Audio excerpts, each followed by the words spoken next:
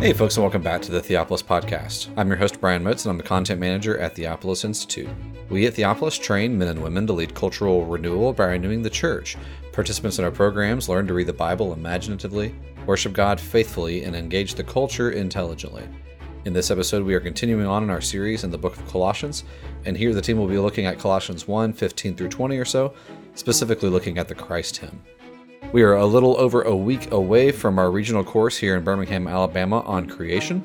For more information about that regional course, which will be a Friday night and a Saturday, there's a link in the show notes for information and registration. Also coming up, we have our Easter intensive course with Wes Baker on missions. And looking ahead, be sure to check out our link for our Theopolitan Ministry Conference, which will feature talks by Peter Leithart, Alistair Roberts, Jeff Myers, Trevor Lawrence, and others. We want to thank you so much for listening. We hope that you enjoy this conversation. And here are Peter Leithart, James B. John, Jeff Myers, and Alistair Roberts discussing Colossians chapter 1. Welcome to the Theopolis Podcast. I'm Peter Leithart, and I'm here today with Jeff Myers, James B. John, and Alistair Roberts. Brian Motes, as usual, is behind the scenes recording, and he'll be editing and smoothing everything out so that it can be delivered to you. Thank you for listening to the podcast. We're at the beginning stages of a series of podcasts on Paul's letter to the Colossians. We've done a couple of podcasts on Paul in general. We looked at some recent developments in Pauline studies. We talked at some length about epistle as a form of writing and a form of revelation, or what that means for Paul's mission, and how we're to read the epistles and how we're to understand what's going on in the early church. And in the last couple of episodes, we started to plunge into the letter itself, and we've gotten through the first 12 or 13 verses, I guess, in the opening episode. It's slow going, as it always is in Paul. It's densely put together, and we want to try to tease out as much as we can as we go through this.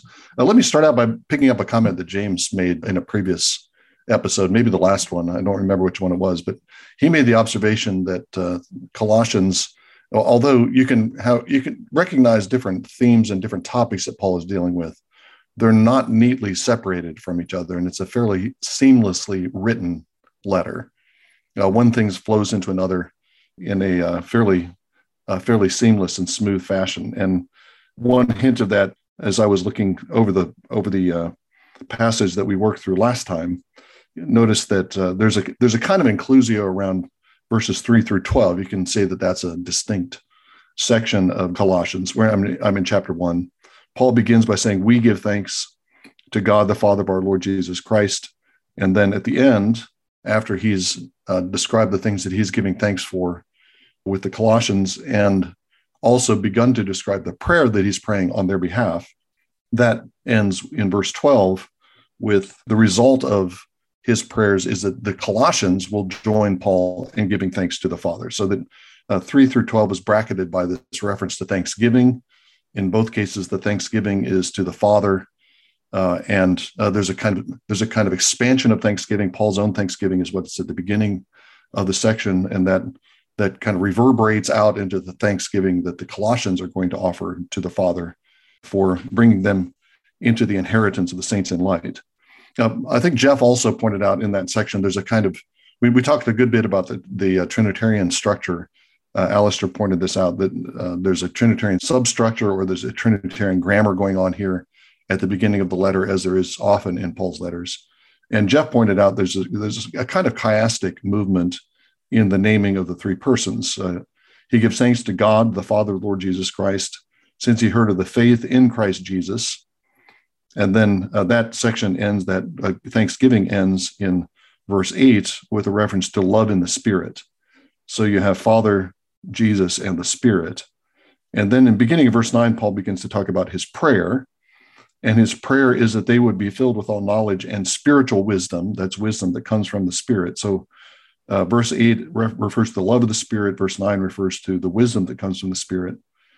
Verse 10 talks about it walking in a manner worthy of the Lord. That's normally kurios, or Lord, in Paul's letters refers to the Lord Jesus. And then that section ends, as I said, in verse 12 with the giving thanks to the Father. So you have Father, Jesus, the Spirit, spiritual wisdom, walking it worthy of the Lord, and then giving thanks to the Father. So you have a kind of chiastic arrangement of the references to Father, Son, and Spirit. But getting back to the point I started with, despite that, you can see a kind of order there. You can see a kind of arrangement that doesn't that has a fairly neat structure going on in verses 3 through 12. But then James's point was that as Paul goes on, there's no indication that he's finished a thought really, and he's moving on to something else. Verse 13 begins with a relative pronoun, who, and it's talking about the Father, giving thanks to the Father who delivered us from the domain of darkness. So verse 13 is a continuation, really, of verse 12, even though we've had this apparent closure in the structure. Verse 13 ends with a reference to the Son, and then verse 14 is in whom we have redemption. Now it's talking about the Son, and James pointed out last time, or whenever this was in one of our previous episodes, that what's called the Christ hymn in verses 15 through 20 actually also begins with the relative pronoun who. So instead of being discrete statements or discrete sections, you can see a kind of structure going on there. But then what follows is immediately linked to that in a series of relative clauses. Give thanks to the Father who delivered us into the kingdom of his beloved Son, in whom, that is, in the Son, we have redemption, who is the image of the invisible God. That's the Son again that Paul's talking about. And one of the things we can draw from this, and I think this was James's point at the time, or one of them, is some doubt about the distinctness of the Christ hymn. That's the Christ hymn, that is Colossians 1:15 through 20, is often seen as a distinct section in a poetic form. Some have suggested even that this was pre-existing, that when this letter was being read in the Colossian church, that it would have been recognized by the people, and they might even have begun to recite it along with the reader, or maybe even begun to sing it because it was a well-known song. But the way it's integrated into the text casts some doubt on that theory, that it has this kind of independent standing. It's certainly possible that Paul could have integrated some kind of pre-existing material, pre-existing poem into his letter, but the thing is so integrated and so seamlessly put together that again casts some doubt on the separateness of that section. That's a lengthy way of reiterating a point that James made much more concisely a couple episodes ago. But I think it's important to see that as we're moving through this, that instead of, sometimes Paul has topics that he talks about, and then he explicitly moves on to another topic, and then explicitly moves on to another topic.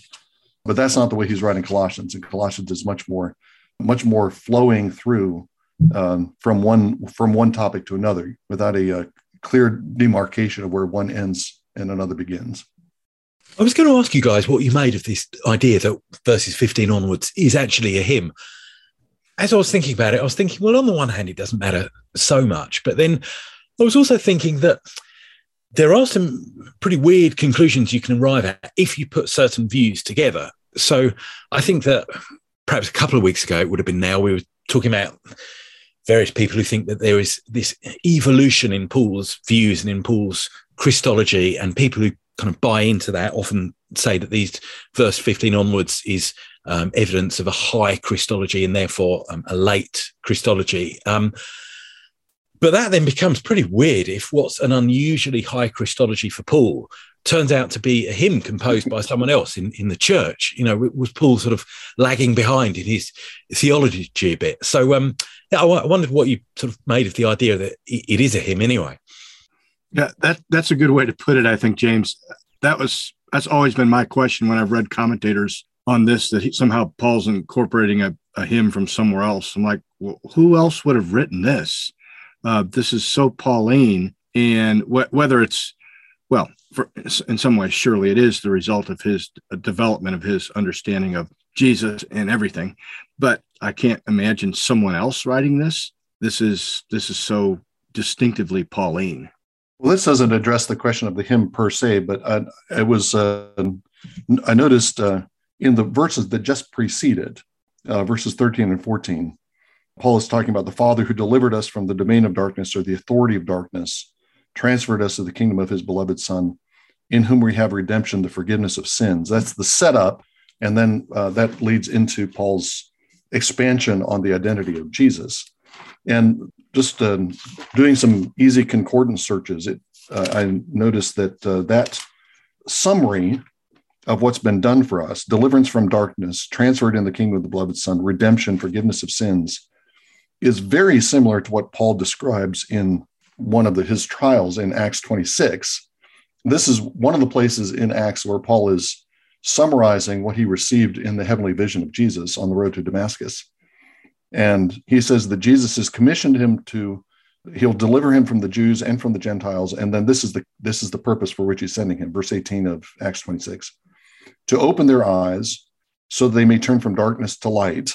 So we have that change from darkness to light, as we have in Colossians 1, from the dominion of Satan to God, another transfer of authority, in order that they may receive forgiveness of sins, which is just the same phrase that's in Colossians 1, and an inheritance among those who have been sanctified by faith in me.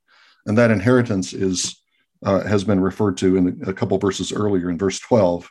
The Father has qualified us to share in the inheritance of the saints in light. So you have a cluster of terms that Paul uses here just before the Christ hymn, so-called Christ hymn, that in Paul's telling were revealed immediately to him as soon as he encountered Jesus. And this is his commission. So that this is not something that he comes to and is developing later.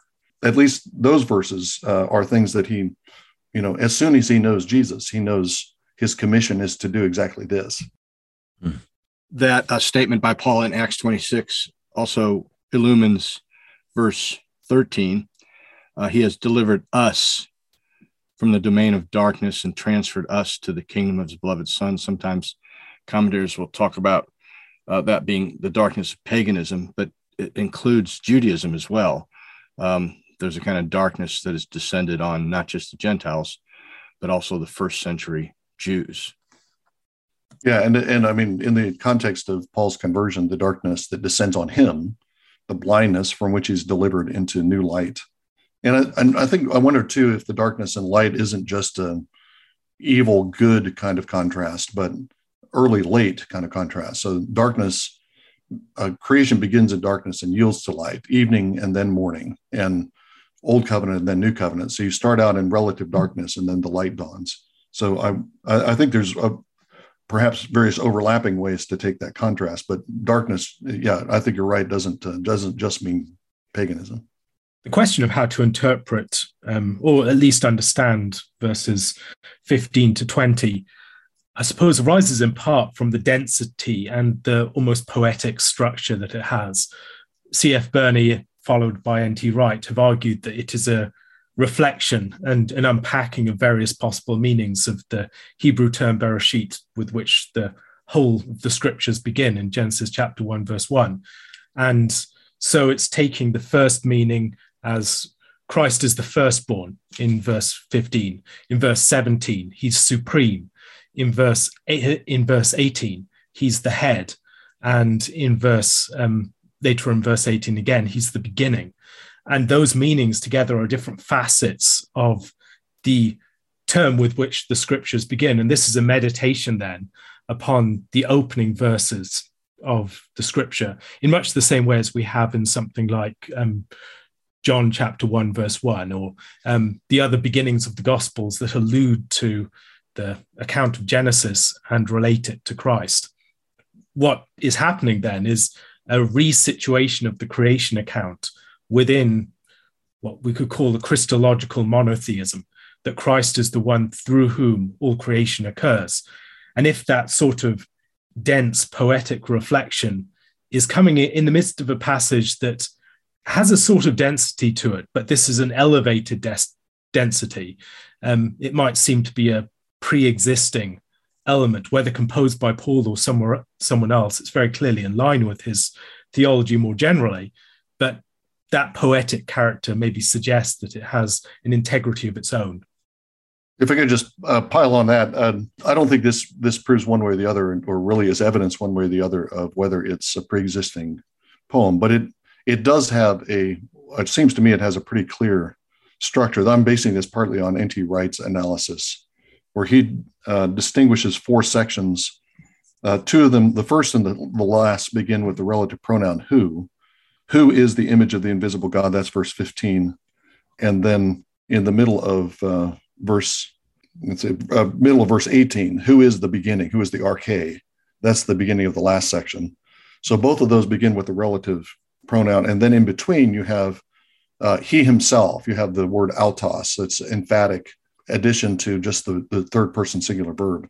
But then not only do you have that basic ABBA structure, you have relative pronouns. Grammatically, it's an ABBA structure, relative pronouns on either end with the autos estin. He himself is in the middle.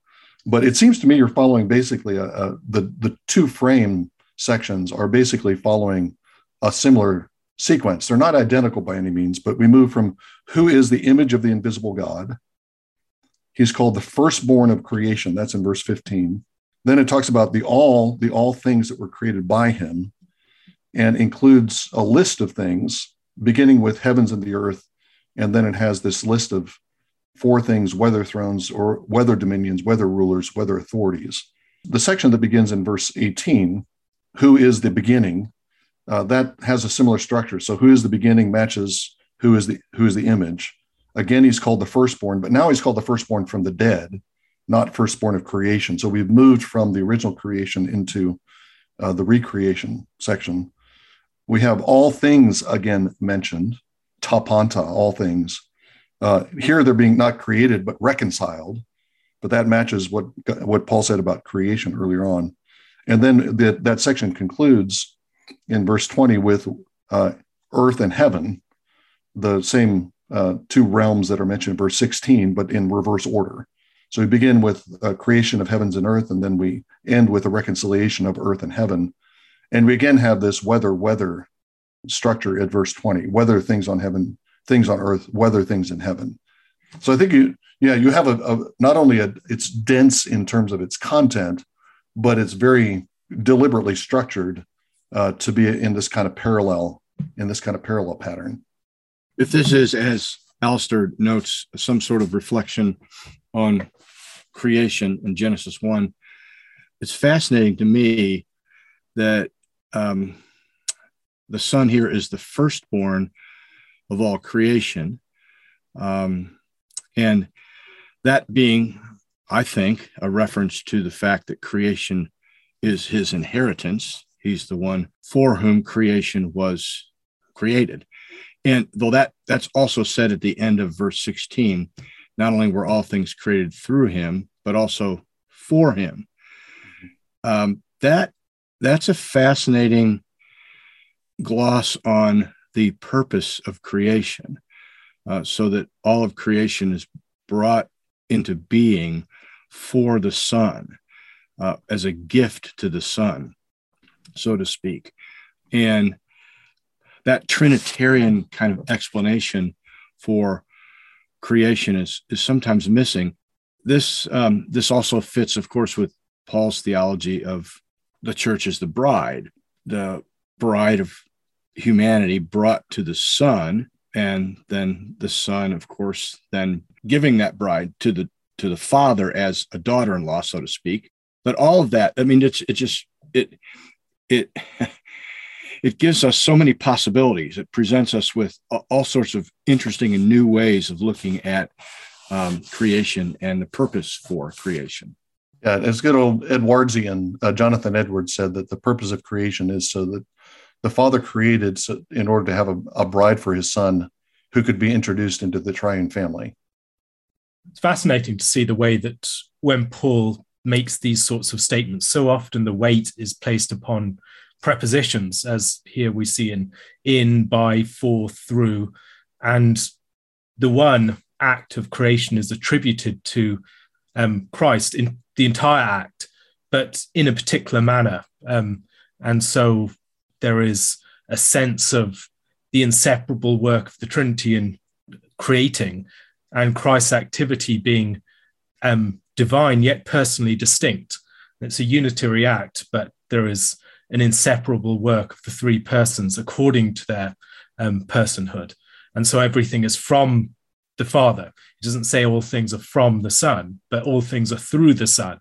And ultimately all things are in the unity of the Spirit. And so you have a sense of the triune character of the act of creation, in which the creation as a whole is attributed to each of the persons.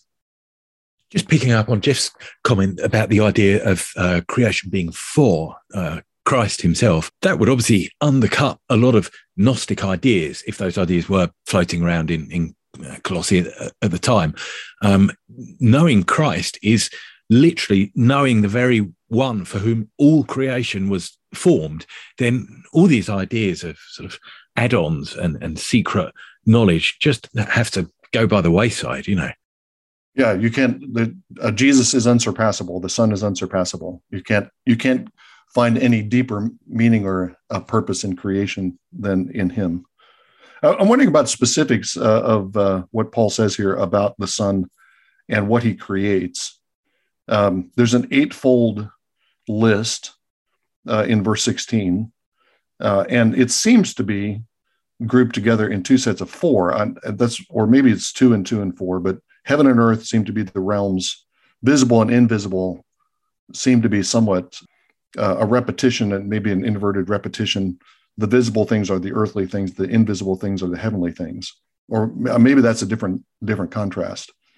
But then the kind of controversial part is the last four, thrones, dominions, rulers, or authorities, which perhaps were to take those as among the invisible things or among the heavenly things.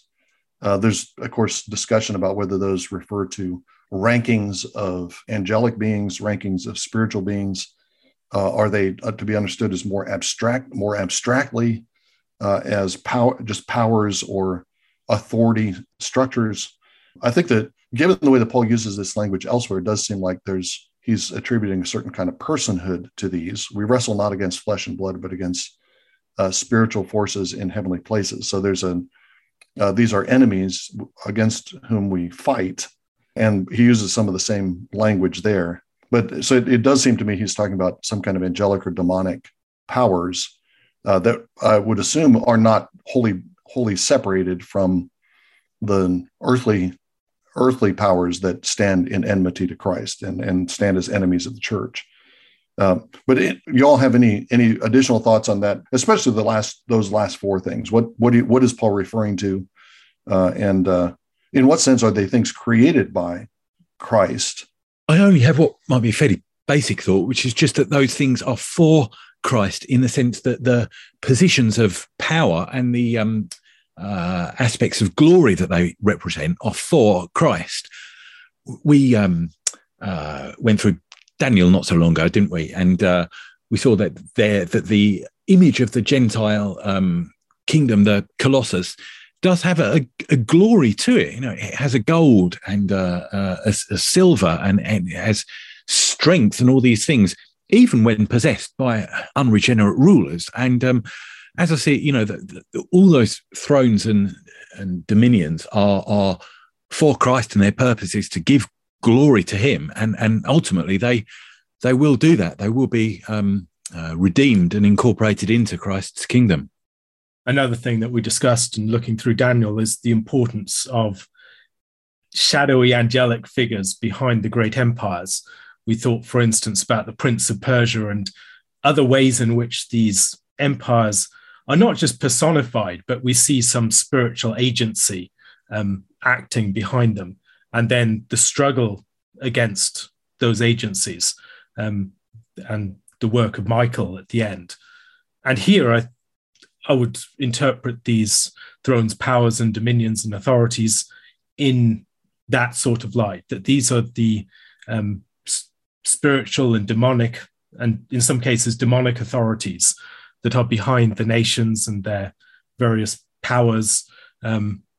These would be, in many cases, worshipped as false gods. And what we have ultimately is all of those powers are going to have to either bow or be subdued by and pacified by Christ, ultimately by means of His cross.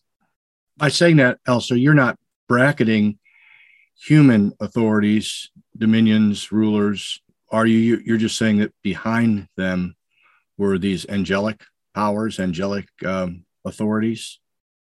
Yeah, so I would see an example of this in Revelation 12 and 13, where you have the land beast, you have the sea beast that is the sort of bigger form of that. And then behind that, you have the dragon and his angels. And so there are these authorities on different levels, some of them immediately apparent to us, but then others that are shadow powers behind those. I think we get a similar sense of this as we go through something like the book of Genesis, and we see lots of situations where there is a sort of satanic attack upon the bride, but yet it's through Pharaoh or through Abimelech, and later on in Exodus through Pharaoh again. And it's recognizing that Satan is active as the serpent in those situations, the great dragon behind the powers, but also that there are these earthly powers that correspond to his agency. Mm-hmm.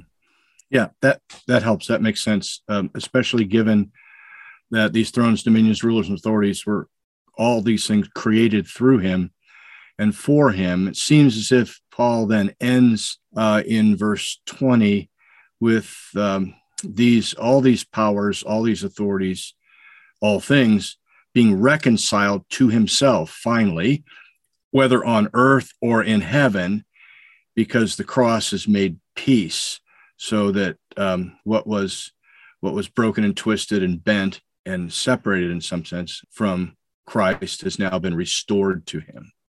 Right. I mean, I wonder, Jeff, if we've got some sort of Exodus-like motif underlying a lot of this. Just going back to verse 12, there is this notion of the saints receiving an inheritance, a translation from a domain of darkness to light and redemption in verse 14. And the Exodus is at least lots of those things, isn't it? It is that translation from a kingdom of darkness to light. The Exodus, I think, is very clearly portrayed. I mean, Egypt is enveloped in darkness, but it's portrayed as a conquest over the gods of Egypt in Exodus and in Numbers, and then its fall is spoken of quite apocalyptically in the Psalms, in sort of dragon or sea monster imagery. And obviously later on in Colossians, in the next chapter, we're going to get this image of Christ disarming, can't remember what the term is it rulers there and triumphing, leading them to an open shame. And I wonder if some of that is inherent in the idea of Christ as the firstborn here. In the Exodus, we get Israel referred to as the firstborn. She's the head, not the tail, and the one who is due to inherit Canaan. And Pharaoh is a usurper. And in the Exodus, Israel inherits what's rightfully hers. And I guess here Jesus, you could see, is the firstborn, the perfect Israel, who will inherit all creation, and not just Canaan, but what is rightfully his, and will do that by a progressive driving out of these dark and shadowy Pharaoh-like powers. Thanks, James. I really like that. That's really helpful. I think that I go back to your comments and Jeff's comments. I'm just kind of reiterating what you all said, but I think it is important to see whatever these rulers and authorities are, and however estranged they may be, the whole thrust of this section is these things that are created for Christ will be reconciled. All things are reconciled. That some form of pas or tapanta is used 8 times in verses 15 through 20, and the 8th time is verse 20, through him to reconcile to himself all things. So the ultimate culmination, the 8th of the eightfold reference to all things is the reconciliation of all things. So it's not that these things are created for Christ. Clearly, there's something that's been estranged from Christ because he has to reconcile through death and through the blood of the cross. But the ultimate goal is not for these things to remain alienated, but for them to be subdued to Christ and to be reconciled. Which, I mean, we can say, that's there's a reconciliation of heaven. There's a reconciliation of things on earth. If these are referring to powers that are involved in kind of in with and under political authorities, then we also have a vision of nations and peoples being reconciled together through the blood of the cross and reconciled with God in Christ and also reconciled to one another. So I think there's an important political vision that's being proposed here. Although I think that the terms probably refer to these spiritual powers, but insofar as they're involved in political authorities and the exercise of political authority, there is a vision of a reconciled international order. And would it be helpful, accurate to say that reconciliation is definitive right now in Christ. If you look at verse 17, he's before all things, and in him all things hold together. I've often taken this next chi, the next and, as an even as he is the head of the body, the church, the beginning and the firstborn from the dead, that in everything he might be preeminent. So that all things hold together right now because Jesus is the head of the body, the church, and he's the beginning of this reconciliation of all things. It starts with him, it flows out with him, and he will be preeminent in everything. Yeah, that seems right to me. If I understand what you're saying, that the church is the location where this cosmic reconciliation has begun. Is that a way to put your point? Yeah. Yes, it's. Paul says something similar at the end of Ephesians 1. Remember, that he's put all things under his feet and gave him as head over all things to the church, or with reference to the church, which is his body, the fullness of him who fills all in all. The same kind of language is used here in Colossians 1:18 and 19. And I think you can see that in the progression of Paul's argument here in Colossians 1. He has this vision and this promise of reconciliation of all things to himself through the blood of the cross, and then turns his attention to the experience of the Colossians, beginning of verse 21. You were formerly alienated, but now you have been reconciled in his fleshly body through death. So there's the reconciliation that he's been talking about has a concrete reality, on the ground reality in the formation of the Colossian church. Right. And that's going to flow right through the epistle, isn't it? Paul is later going to be talking about the need for the different members of the body to get on and talk about putting on love, which binds everything together in perfect harmony. And so I see this idea of Christ being the head in which all things come together as uniting the various people that he's going to talk about, Greek and Jew, slave and free, fathers not to provoke their children, etc. That holding together, yes, has these cosmic things, but comes down all the way to the grassroots level. Yeah, I think that's exactly how I'm reading it. I think that gives a dignity and a scope and a largeness to the everyday life of Christians in families, everyday life of Christians in work relationships, everyday life of Christians in the family, in the church. What we're doing when we are loving and forgiving one another and living in harmony is we're participating already in that ultimate reconciliation of all things in Christ. And what's happening in those very, as you say, very concrete on the ground kind of settings. That's not just a picture, but that's an actual participation already in this much larger agenda that God has for the world. And that is the way that we share in that, and is all in all these apparently mundane everyday activities of fathers not exasperating their children, and husbands and wives getting along, and masters treating their slaves with dignity, and children honoring their parents. Those seem like very small things, but they're part of the universe-wide reconciliation that God is bringing to pass. That concern to center everything upon the figure of Christ and the cosmic redemption that he is effecting really is characteristic of Paul, and I think so often is something that is neglected within subsequent treatments of salvation, where so often everything gets ordered around the individual who was saved, particularly within modern treatments of the subject. And as a result, we miss something of the glory of the way in which we're called out into a drama that far exceeds us. And so there is, on the one hand, the redemption and the development of the self, but also you're brought out onto the stage of the grandest stage of history. This is what history is all about, as we see in places like Ephesians chapter 1, and also in this particular section of Colossians. I often think about this in terms of something like The Lord of the Rings, where you have characters that are called outside of their door to go on an adventure that leads to them being transformed. But that adventure is not primarily about them. No matter how powerfully transforms them. Rather, it's an adventure in which the whole fate of the world is at stake. And in the same way here, the center of the story is Christ, and it's our union with Christ that gives us our significance within the story.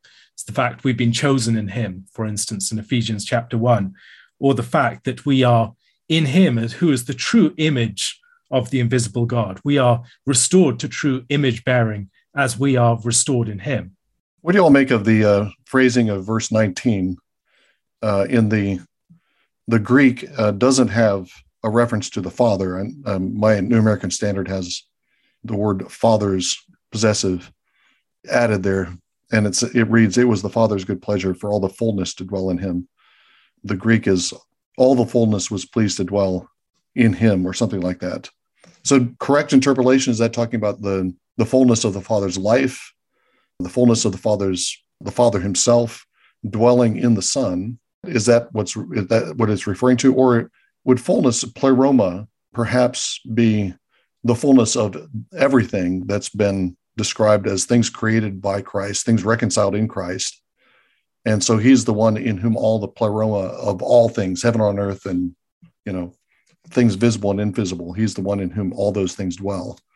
My own thought would be that it's connected to chapter 2, verse 9, which is talking again about Christ, in him all the fullness of deity, and that's an explicit reference to deity dwells in bodily form. Same kind of statement, and that's an explicit reference to the fullness of God dwelling. But is that how you're taking verse 19 also? It was certainly how I took it, if that's any consolation. I had a question, if I could just jump back to verse 18 quickly. I was wondering what you guys thought, or how you thought this verse portrayed the church in particular. A couple of questions. So Christ is the head of the body. I wonder in what way we're meant to think of that. I mean, the church elsewhere is likened to a whole body itself, and different people would have roles within it, e.g. being the eye or the ear or something like that. So I wonder about head and body there. And I wonder in what sense we're meant to see the church as, or to what extent we're meant to see the church as new here. So, he's the beginning, the firstborn from the dead. Now, when beginning has been used, or the notion of beginning has been used, verse 15 onwards, it's then before all things. But here, kind of being the firstborn from the dead seems to be connected to the beginning of the church in some way. I think it gets problematic if you want to view the church as too discontinuous from what's preceded it. But at the same time, there does seem to be this idea of newness here. So I'd be grateful to know how you're parsing some of that. Maybe we could think of it in terms of the celebration of first fruits connected with Christ's resurrection, and then Pentecost as what comes after that, the 7 times 7, the 50 days after the Feast of First Fruits. It's the fulfillment of the meaning of first fruits, as what was originally presented in a raw form is made into these leavened loaves. And so the church is that leavened loaf formed by the Holy Spirit to be a new entity. It's the people of God, but the people of God in a radically new form. And that sense of being the firstborn from the dead, I think, also gets back into the relationship between the womb and the tomb that we see from the very beginning of Scripture, that there is this expectation, for instance, in Isaiah, that the earth will give birth to its dead. And Christ is the one who opens the barren womb of the tomb so that it might give birth and that Zion might have her children. And that event of the resurrection is depicted in birth-like forms in various places, the parallels between the beginning and end of the book of Luke, for instance, or the way in which we see Christ entering the heavenly temple 40 days after his resurrection, much as 40 days after his birth, he's presented in the earthly temple. And so that parallel seems to present this as a new beginning from which the church's existence can then be seen to arise. The church finds its existence as grounded in not just being the people of God as such, but being the people of the resurrection, a new body that has been formed for that reason. And Christ as the head also seems to be looking out. We often think about head as the one who tells the body what to do, but the head is also that which orders the body and orders it out into the world and rules, is the preeminent one. And it seems to me that that's part of what's going on here. Christ's authority over everything is an authority exercised for the sake and the upbuilding and the ordering of the church. Yeah, my thoughts would be similar to what Alistair has just said. I think with the head, you have different kinds of overlapping images that I think Paul is using when he uses that terminology.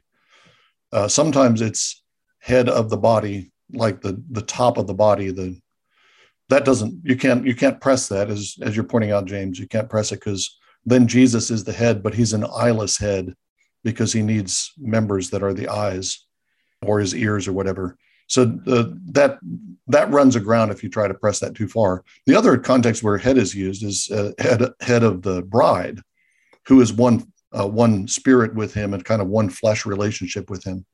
So I think those two kind of move back and forth. And I wonder if the church as bride might be part of the imagery here. I mean, we come down to verse 22 and talks about what the point of this reconciliation is. The reconciliation is so that Jesus might present you before him as holy and blameless beyond reproach. That's language that Paul uses in Ephesians to talk about the holy and blameless character of the church, without blemish, who is the bride, the blemishless bride. So I wonder, I think the head imagery goes back and forth. On the first point, I think, James, your point about Jesus as the true Israel, I think would be the key to understanding what's going on there. Jesus is the firstborn. He's the true Israel, the one who's going to inherit. But as firstborn, he dies, and in him Israel dies. The people of God dies in him. He's the firstborn from the dead. So there's this newness. Yes, it's an Israel that's been born from the grave, and the body and bride are united to him and have this new life and this new existence because of that. I wanted to go back to verse 19, where I raised the question about the fullness.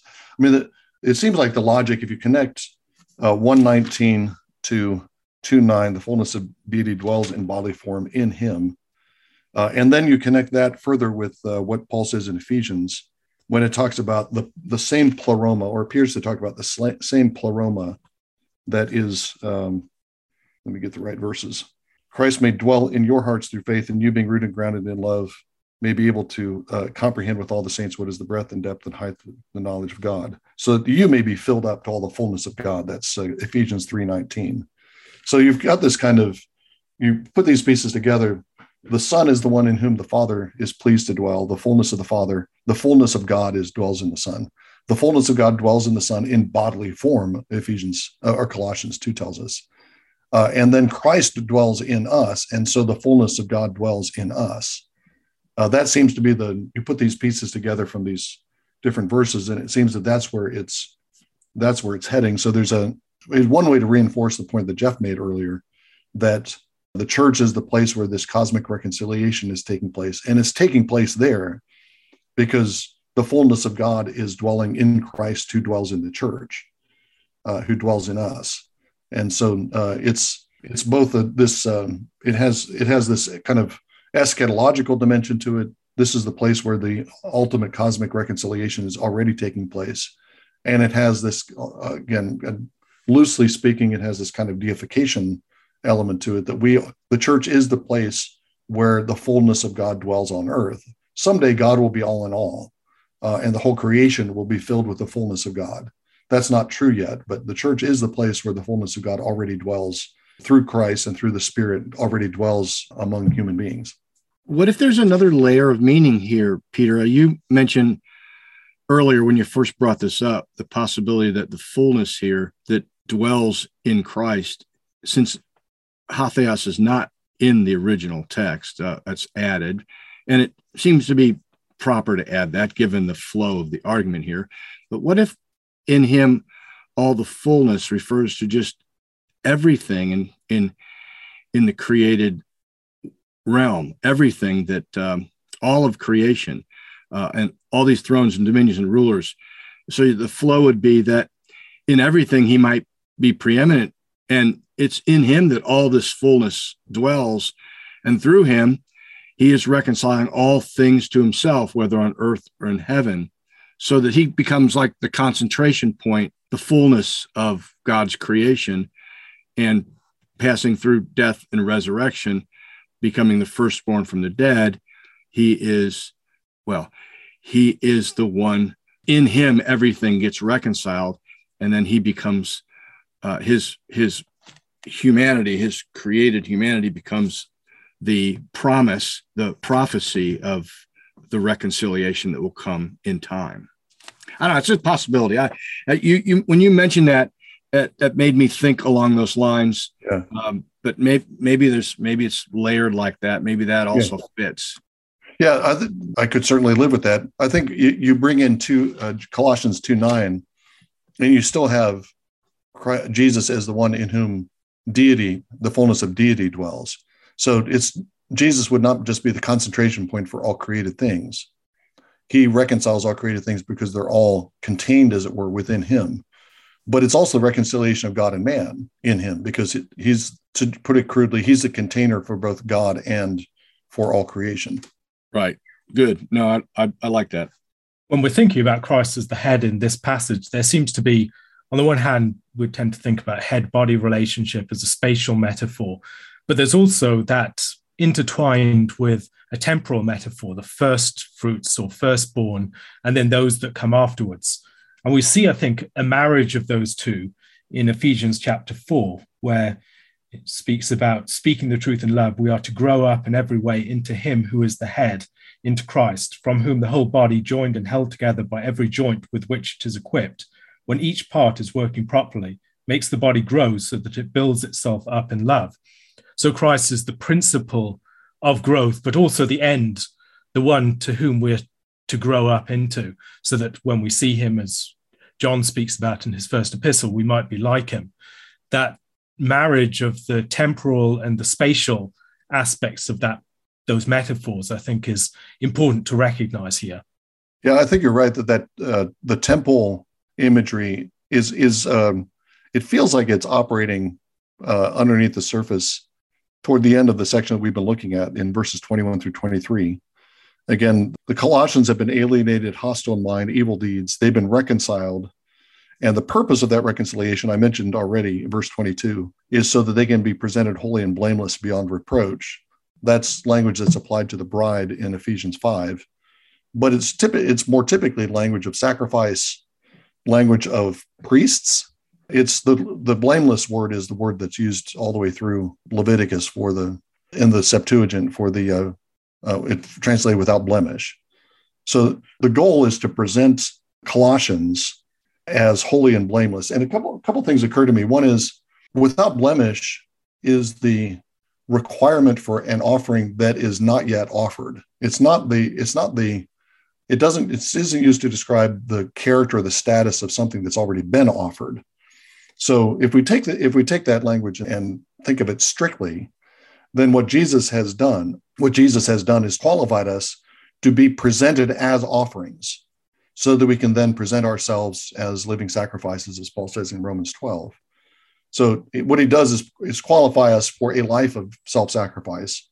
The picture perhaps is not that we've been already sacrificed in him, but that we're through his own death, he's qualified for self-sacrifice. The other thought is that there's a kind of priestly dimension to this. We're presented the verb present means to it's a stand before, to bring something to stand before. It's the word that's used in Deuteronomy to describe the standing of priests before the Lord. Priests are those who stand to serve the Lord in his house. And what Jesus has done, again, is to qualify us to stand and serve as those priests who are without blemish and holy. The offerings that we offer are ourselves, so that it comes to the same thing. But I think you're right, Alistair, that kind of priestly temple framework is lurking behind the way Paul talks about the goal of our reconciliation. Another possible aspect of this, getting into priestly and sacrificial dimensions, is the ordering of the sacrifice in places like Leviticus chapter 1, where the head is given particular prominence in the sacrifice and priority. Right. So that would give another dimension to what to James's question, the head of the body. He's the beginning. He's first in everything. He's first in creation. He's first from the dead. He's also first as the head in self-offering. One final kind of interpretive question. Paul has given this description of Christ and the work of Christ. Verse 21 and 22, he's talking about how this has taken root and become real to the Colossians.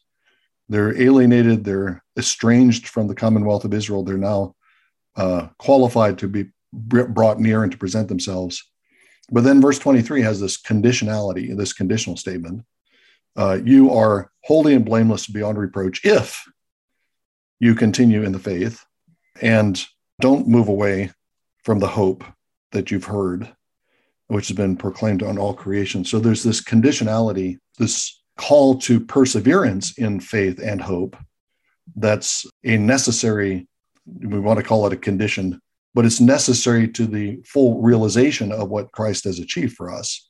It's not a once for all punctiliar event. We have been made blameless and holy, full stop. That's true. We have been, and we will be if we continue in the faith and hope. I mean, I'm not sure I'm saying that as well as it could be said, but I think the conditional clause that follows, I think, is important to take note of. There are similar statements in Hebrews, for instance, in chapter 3, verse 6. But Christ is faithful over God's house as a son, and we are his house, if indeed we hold fast our confidence and our boasting in our hope. Yeah, I mean, just looking over the verses from verse 15 onwards, it seems slightly odd that this phrase, he is the image of the invisible God, becomes first. I guess our natural inclination might be to order things chronologically. And so you might start by saying Jesus is the firstborn, the one who created all things and is before all things and so forth, and then became the image of the invisible God, particularly in the incarnation. And I wonder if there's more a sort of an order of apprehension here, in that, you know, Jesus is our first point of contact almost with God in that sense. We apprehend him as the image of the invisible God and realize his deity, and then apprehend him as far more than the earthly Messiah, but as the one who's the firstborn of all creation and so forth. And then going through more temporal things, we who once were alienated in verse 21 are now reconciled in verse 22. And then obviously continuing thing, if indeed we do continue in the faith. So I wonder if the perspective is almost our apprehension and then duties as believers. I wonder if that's the ordering principle here. That is an interesting observation, that we start in verse 15 with image, which, I mean, we've got all this creation, explicit references to creation, and Jesus as the one in, through, and for whom creation is created. But image in that context has more to do with the creation of Adam. So it is an odd way to start. But yeah, you may be right that it's a matter of order of perception, that the Jesus is the firstborn, he's the true Israel, he's the image of the invisible God, which means he's the one who is the full and true Adam. Yeah, of course, that's all true. But in verse 15, it does seem like we have a description of the pre-incarnate Son. So even the language of son is, if you're a son, you're made in the image of your Father. And the firstborn of all creation, there is not so much there maybe about his incarnation, but about the fact that as son, as image, he is going to be the inheritor. So, it's similar to Hebrews 1, where the Son is described as the radiance of God's glory and the exact imprint of his being. So, I mean, I'm not so sure that this is a reference initially to the incarnation, even though, of course, it fits with the incarnation. If you remember that book by Philip Hughes on the image, I can't remember the exact name of it, the book, where he argues that and I think rightfully so, based on lots of passages in the New Testament and Old, that the original image of God, of course, is the Son, the eternal Son, and we are created after His image. So we're created created sons and daughters after the image of God, who is the eternal Son. And I just wonder if that's part of what's going on here in verse 15. I'm sure that is part of it. I guess what makes me think of the incarnation in particular isn't so much the firstborn stuff, but the fact that Jesus is the image of the invisible God, i.e. he is what is visible of a spiritual and invisible being. Yep, that's true too.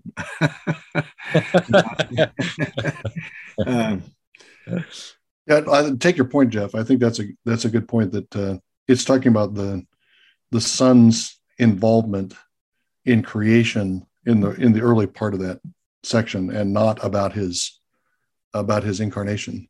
But maybe this is what James is getting at. But within the life of the Trinity, there's a certain structure, and the persons are not simply identical to each other. And this is part, I think, of what Hebrews is implying. Given the fact of creation, let's say it this way, given the fact of creation, the one by whom the invisible God is made known is his image. The second person is the one in whom the Father is seen. He's the Word by whom the Father is heard. So if we assume the fact of creation, then the Son is the image of the invisible God. That's true because the Son is the one who's, I'm thinking of not creation so much as, let's say Genesis 2.